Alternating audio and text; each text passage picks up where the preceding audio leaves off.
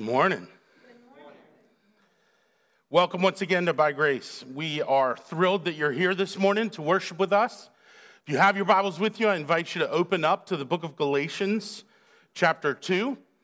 We're continuing in our study, going verse by verse through this letter from the Apostle Paul.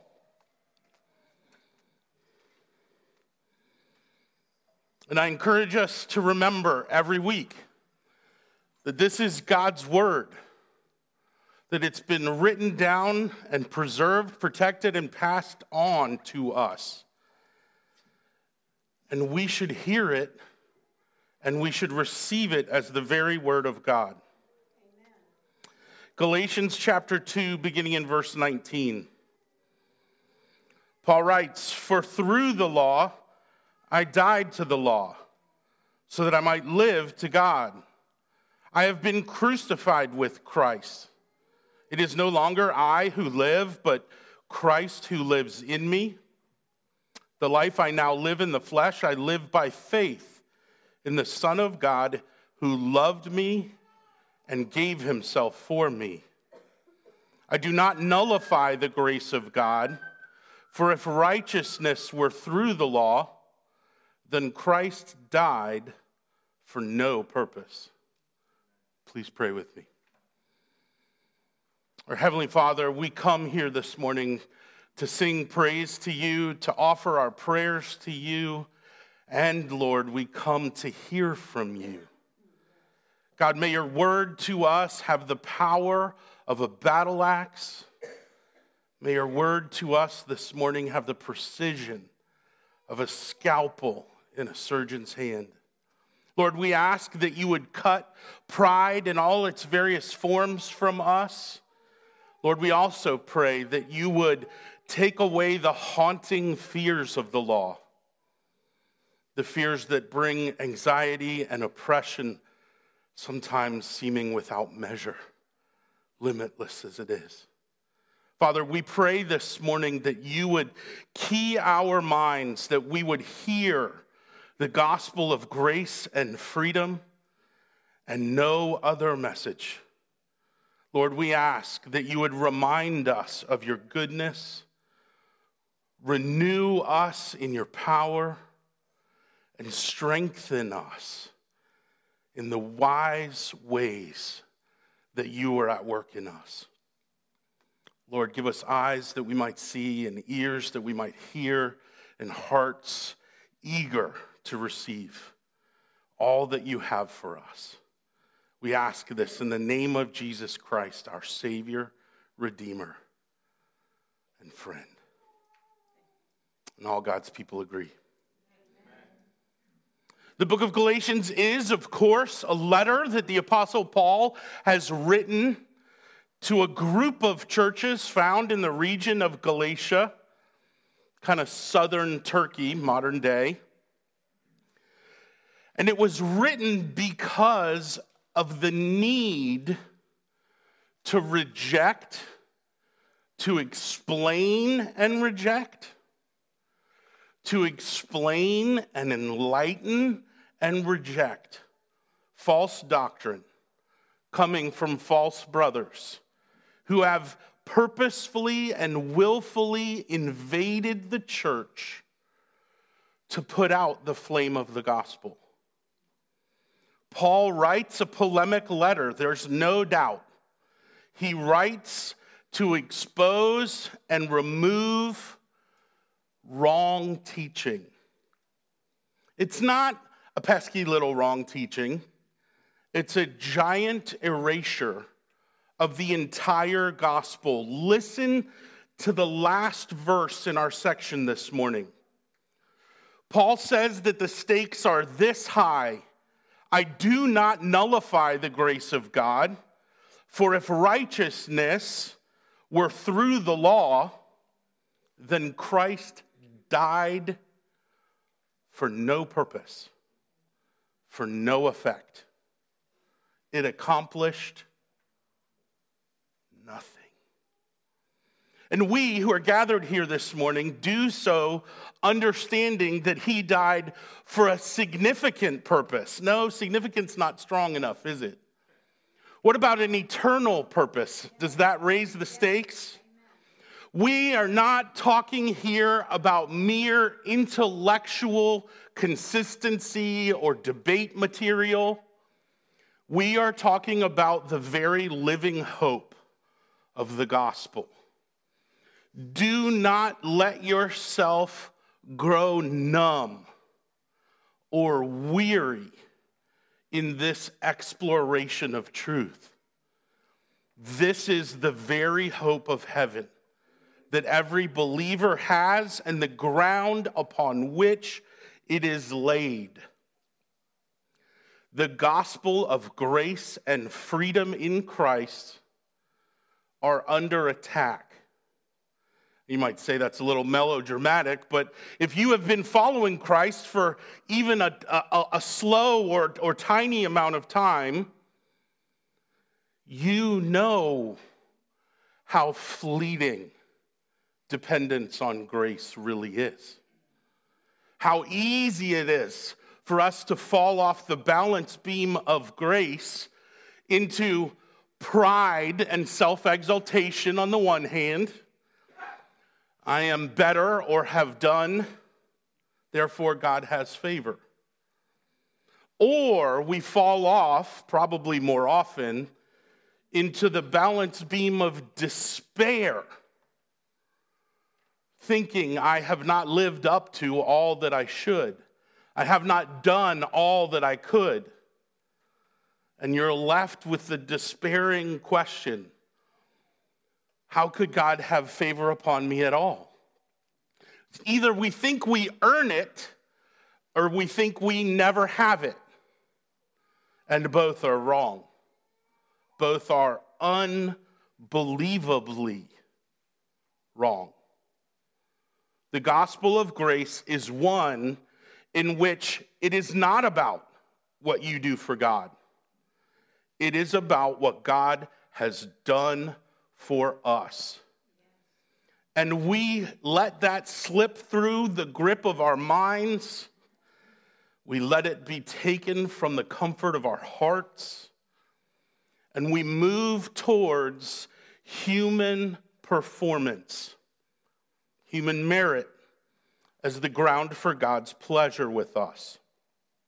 And that is the question that was being argued in the first century. It is still the question that is argued in the ivory towers and churches around us.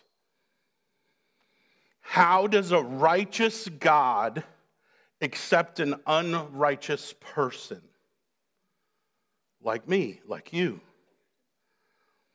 Paul is contending for the grace of God.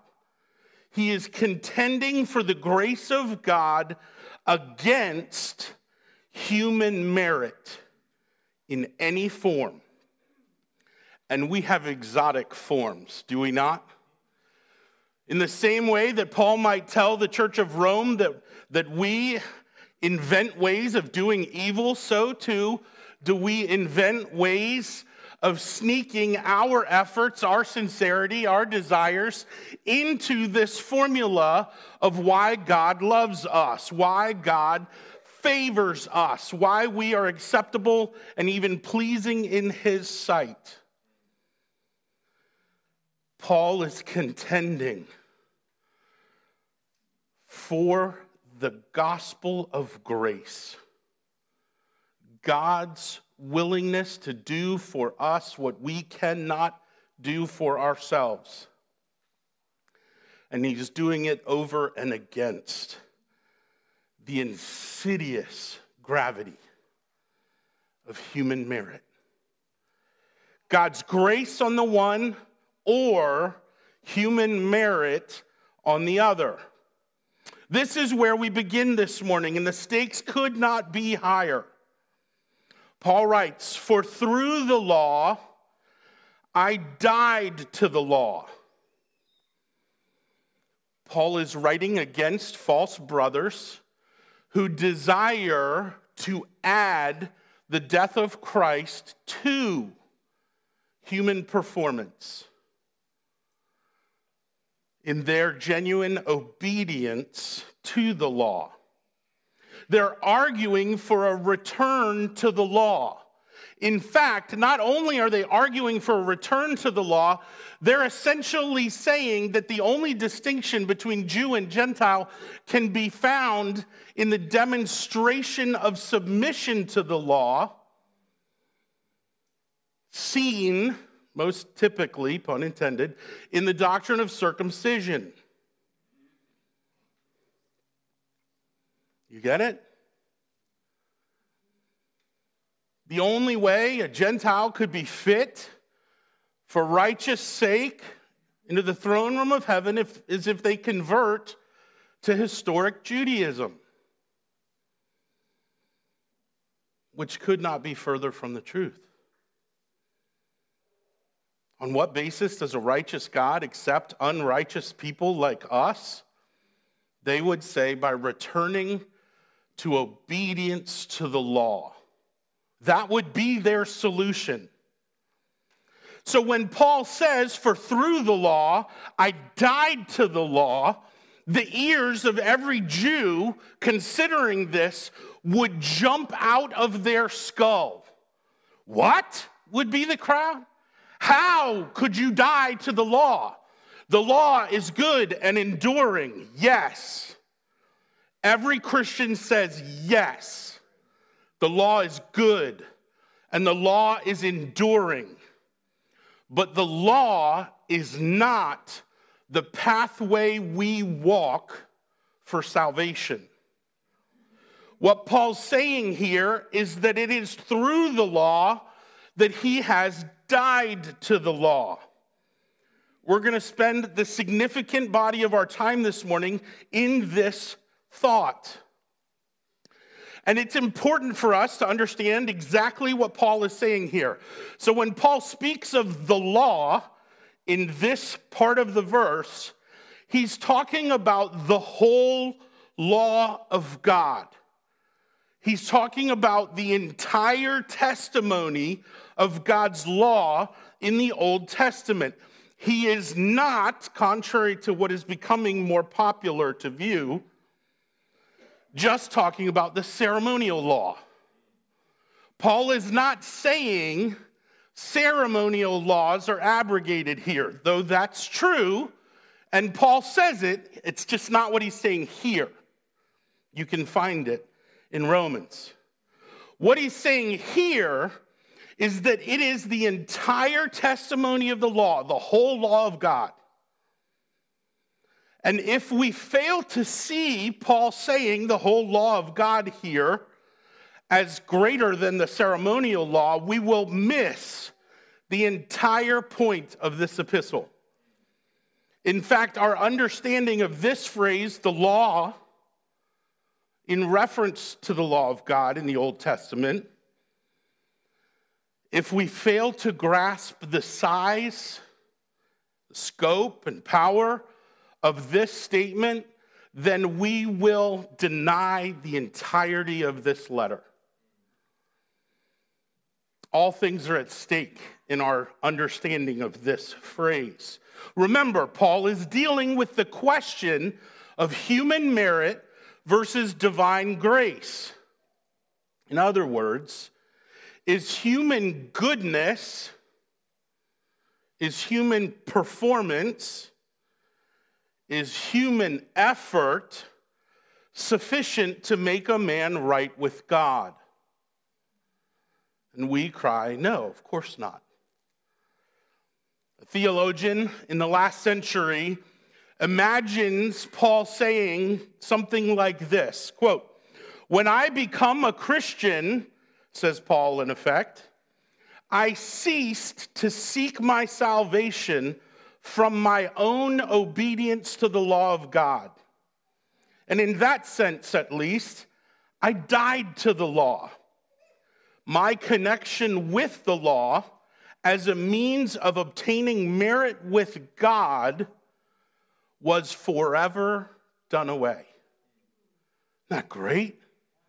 That is the point that Paul is pressing here. He is trying to help us understand that our break with the law of God is as irrevocable as death. Which is a little funny, given the Christian's view of resurrection. But we are not resurrected back to the law. It is through the law we died to the law and received new life. We will get there in just a moment. But what Paul is talking about here is the great doctrine of our union with Christ. And he is speaking here about how closely identified the Christian should view themselves with Christ. Sometimes we draw too little from church history's understanding of our union with Christ. So let's back up a tiny bit. In the book of Ezekiel, chapter 18, there's this short sentence that is echoed several times in the chapter. And in fact, it's a summary understanding of a much larger concept that the prophet has been talking about for many chapters. You can see it at the start of Ezekiel 18, verse 20, or you can find it at the end of Ezekiel 18, verse 4. But here's the sentence. The sentence is this: the soul who sins shall die. Doesn't say might. This is what the law of God demands. The sinful soul, the sinner's soul, any soul that sins shall die. The law condemns sin. And we go, yeah, okay. The law of God condemns all sin. Right? Yeah, we can nod at that pretty easily. The law of God condemns a sinner who committed even but a single sin. Yes? One sin. Condemnation. In other words, the soul who sins shall die. The law's judgment renders verdict. Sin from a soul made in the image of God must die. In other words, the penalty of the law is for us done away, Paul writes, because that penalty has been paid in our stead by the Lord Jesus Christ. The sinning soul dies, yes. It dies in fulfillment of the law's own demands. So the law demands your death, and Jesus, as your substitute, dies the death the law demands. Yeah? Right? Right. So that means that we are then set free. We are set free from the penalty of death pronounced upon us as sinners by the law of God. Because the demanded penalty of that law has been paid. That's how Paul can say that it is through the law that he died to the law. The law's demand being satisfied in the death of Christ. But if we are tentative about our understanding of our union with Christ, we might vacillate and shudder a little bit at the idea that we can speak to the law of God and say, you have no power over my salvation. Because all that you required has been given. I am united to Christ. That means the penalty he paid is in my account. In other words, the law cannot promise life. It can only threaten death, which it does in full measure everywhere. This is why Paul is pushing back on the idea of human merit as a means to salvation. Because Paul makes us believe the law's testimony about itself. The law says that it is there to condemn the soul that sins. And every Christian can say, hallelujah. How many of us spend prayerful hours chin down in fear? In fear that the law of God is still our master. I'm not saying that there isn't proper or good use for the law. There is. I'm saying it's not the road to salvation. It's very helpful, and we will do that in other places at other times. But it is through the law that Paul died to the law, because the law has nothing more to say against us after its penalty has been paid. Christian, lift your eyes. Lift your chin and smile. The law is empty of wrath against you. The law of God neither whispers nor shouts your sin before you as a means of salvation. That's why Paul can say that it is through the law that he died to the law. But it is not only true that it is through the law that we die to the law, it is also equally and intimately connected to the truth that so that I might live to God. How often are we so focused on the road to salvation that we forget that salvific life is ours? In the same way that we are united to Christ, and Christ's death sufficiently pays the law's demand of our death, so too are we united to Christ's life. And in that life, we live. It seems so fundamentally obvious at times, intellectually. Its complexity is more often found in the maturing believer's battle with self-talk than with an understanding of what is true. It is our orthopraxy or lack thereof,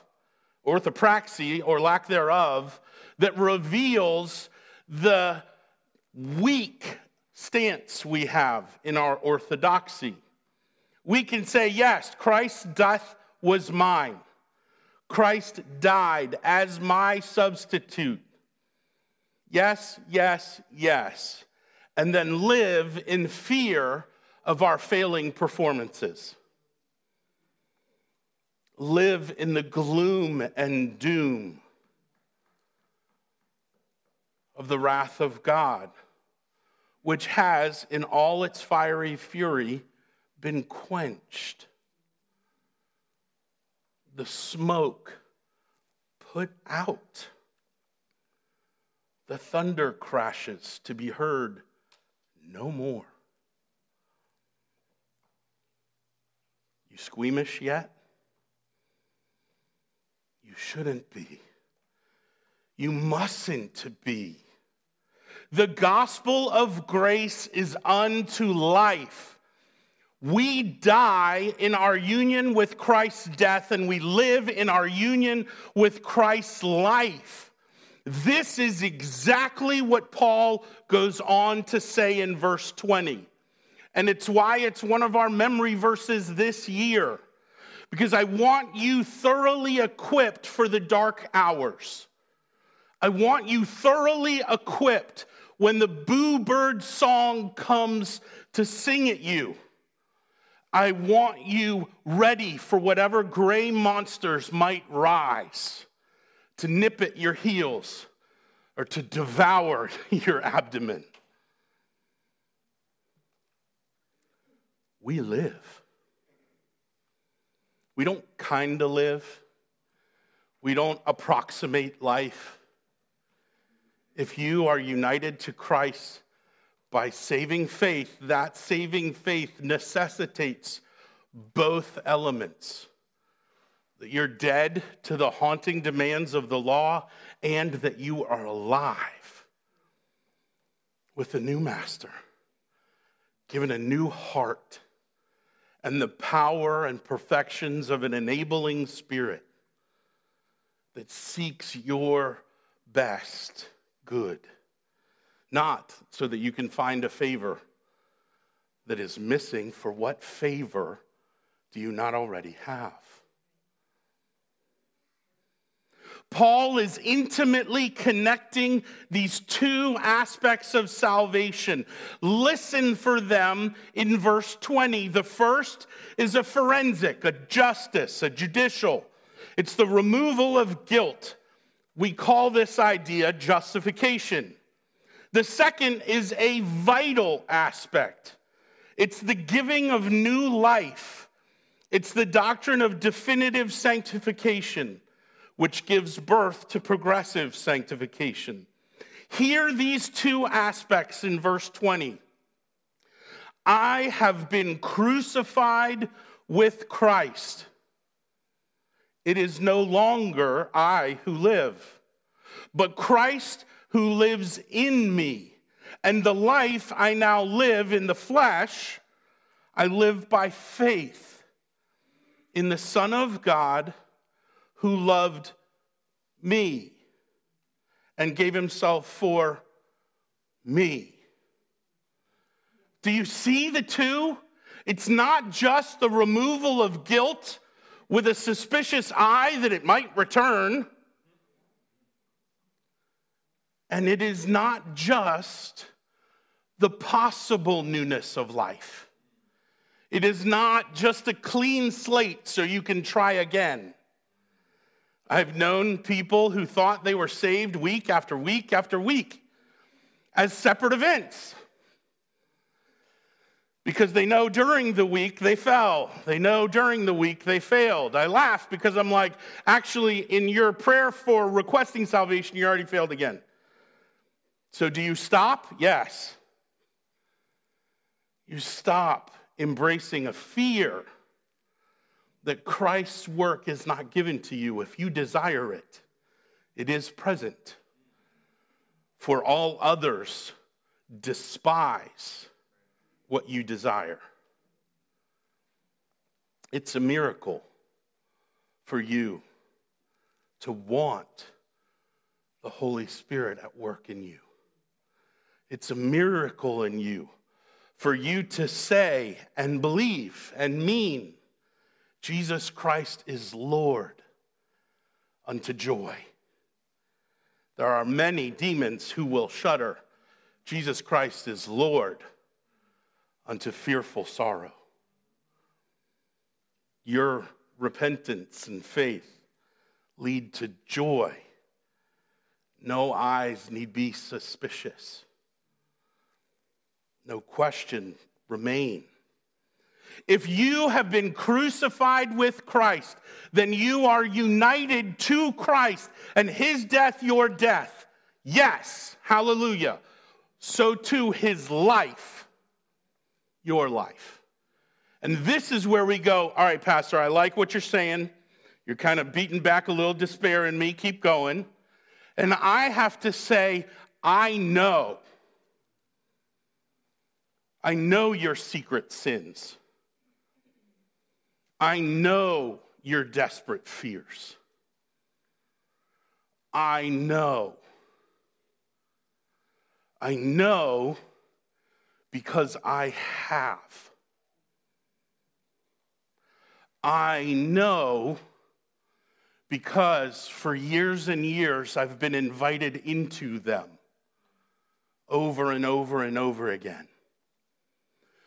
So too does Paul know.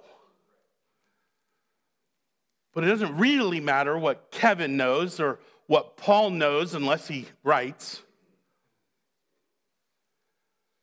How much more does God know? If your wife knows, how much more does God know? If your kids know, if your boss knows, if your colleagues know, your classmates know, how much more does God know? I remember the moment in college where somebody had the glorious audacity to say to me, what you really believe in who you are is found when you're alone. I want to punch that guy right in the face for, Christian reasons. Because what he was challenging me to understand is that sort of proverb that gets passed around, that Christian character is understood by what you do when no one's looking, not what you do when the people are looking. There's benefit there for sure, but not when it comes to our understanding of salvation.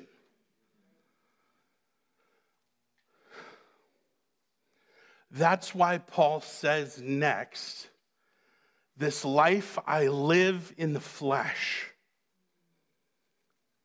This life I live in the body is incongruent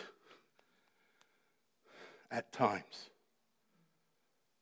with everything I'm called to do, to be, to love, and everything I'm called to forsake and withdraw and move away from.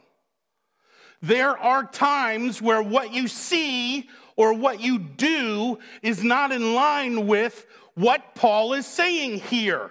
And yet, Paul is including the very worst of that, the very darkest of that, the most misery of all of that sin and sorrow and suffering. He's saying, I don't live.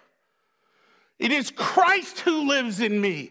And the life I now live in the flesh, I live by merit,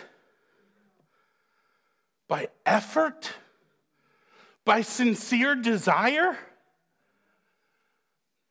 by faith. By faith. Any faith? The concept of faith? No, by the particularly singular object of faith, Jesus Christ. How do you combat sin in your mortal bodies? By faith. Not by effort, by faith. By faith, by faith, by faith. The life I live in the flesh, I live by faith in the Son of God. Do you believe that? Believer, you must believe that. Your offense before God settled by your union with Christ and nothing else. And it's faith in the Son of God. Watch how Paul turns this mighty doctrine to an intimate mercy. It's the Son of God, not just that guy who walked on the earth 2,000 years ago, but the one who loved me. He didn't just love us. He did love us. But in salvation, he saved you. Not someone who's like you, not people who might be like you. Notice the intense intimacy and singular truth that Jesus Christ loved me, and therefore he gave himself for me. As you live by faith and not by sight, there's a day coming where faith will be sight. The two will be together, and your performance perfected, never again to be perverted. Woo! Right? Does that wake you up in the morning? You live by faith. So when your performance is lacking, you need not despair. When your performance is failing, you can still sing about the glories of God. You don't get worthy for Sunday morning. I'm trying, brother, I'm trying. Right? So when you succeed and you kick back and smoke a cigar, we're Presbyterians, we can do that on occasion, and puff to the clouds, you can enjoy the truth that you're not successful because of what you've done in the eyes of God. You don't have favor, more luck, more whatever benefit you might name that night. Because of your obedience, because you walked the balance beam of the law of God. You didn't even crawl across the balance beam of the law. You haven't seen accurately, fully yet, the balance beam that the law demands of you to walk. You have Christ who walked it for you. So don't rise to the level of your own performance and start congratulating yourself as if you have done something that others have not done. And don't slide off into the cavernous depths of an anxiety and depression that leave you all but hopeless because of what you have done. Pride, repent. Despair, repent, grab hold of Christ afresh in your mind. That is the walk of obedience that God would have for you. And when you fail that, confess that. Because you've never performed in your Christian life apart from the safety net of God's grace, apart from the sure foundation of Christ, you walk, you breathe, you live. When he says, the life I live now in the flesh, I live by faith in the Son of God who loved me and gave himself for me, he is standing against human effort as the pleasing mechanic of salvation. And how do I know he's standing against human merit? Verse 21 codifies it. Listen to verse 21. Paul says, I do not nullify the grace of God. I don't even like whispering those words. Nullify? You could also translate that make void. I do not make void the grace of God. Those of us old enough to have written a check, have you ever written it wrong? What do you do to it when you've written it wrong? You void it.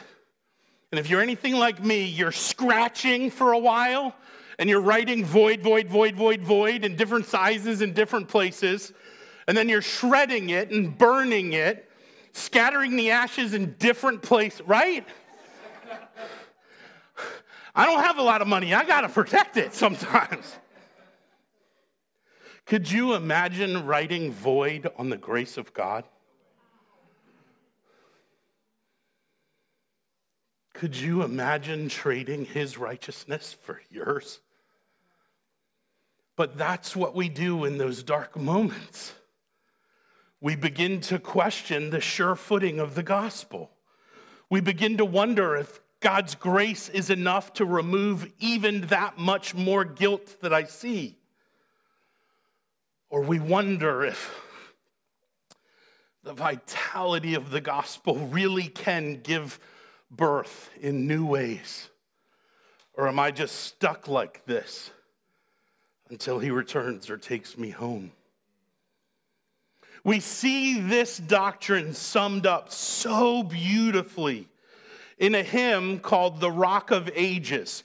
Not the Rock of Ages you know, perhaps, but the one written by Augustus Toplady in the wonderful years of 1775 and 1776.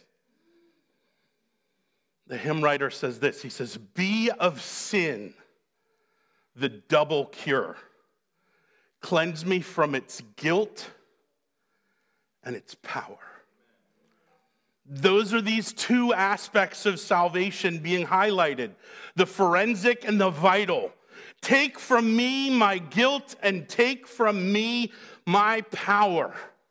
Take from me my guilt according to the law of God and take from me my wrongful trust in the power of the law of God. Be of sin the double cure. Cleanse me from its guilt and power.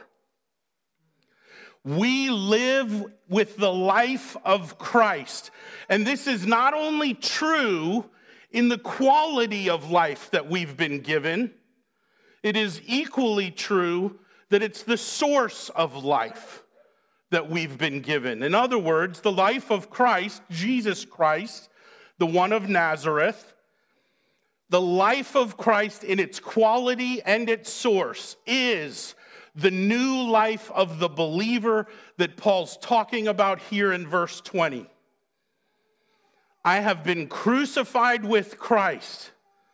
That's why my guilt has been removed. The law's demand satisfied. And not only did I hang on the cross with him, hallelujah, I also rise with him. How are you united to Christ on the cross on Friday and not resurrected in new life Sunday morning? This is the blessed doctrine of our union with Christ. And we actually see all three forms of this union, three facets of this union in these three verses.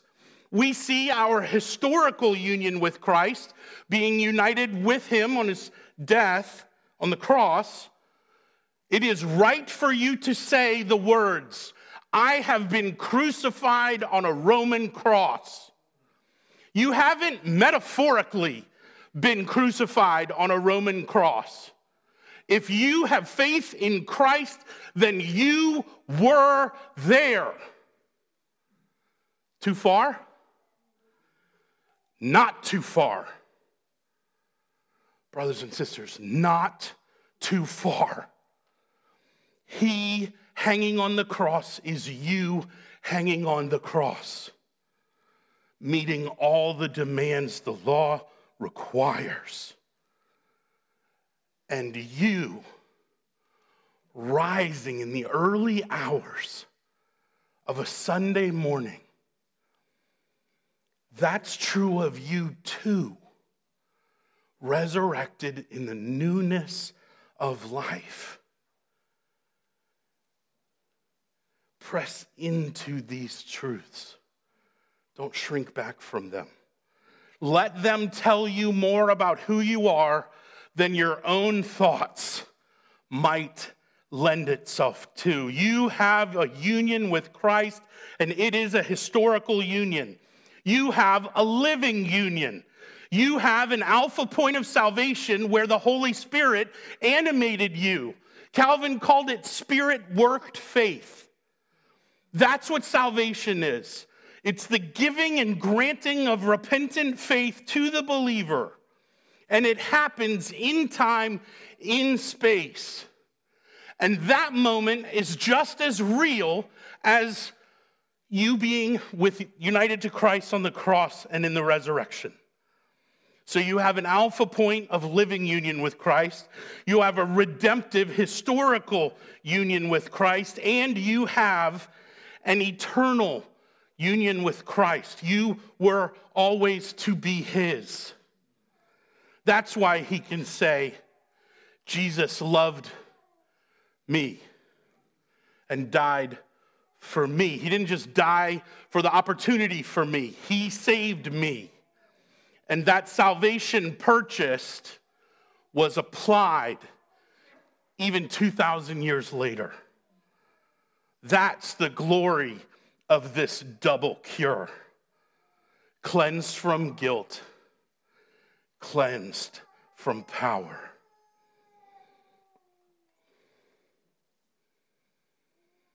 Brothers and sisters, do not make void the grace of God.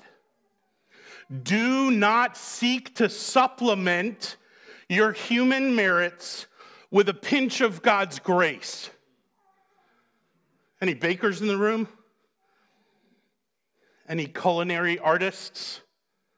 How many times do we try and throw our human merits into the pan and then sprinkle in just enough of God's grace so that we can bake a Christian life?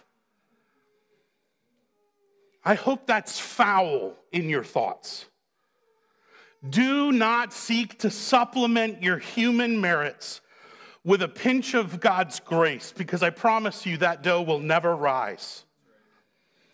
Merit and grace cannot be combined.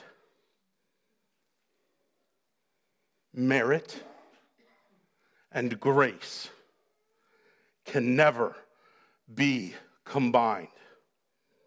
So what's our application? What's the theological witness of this text?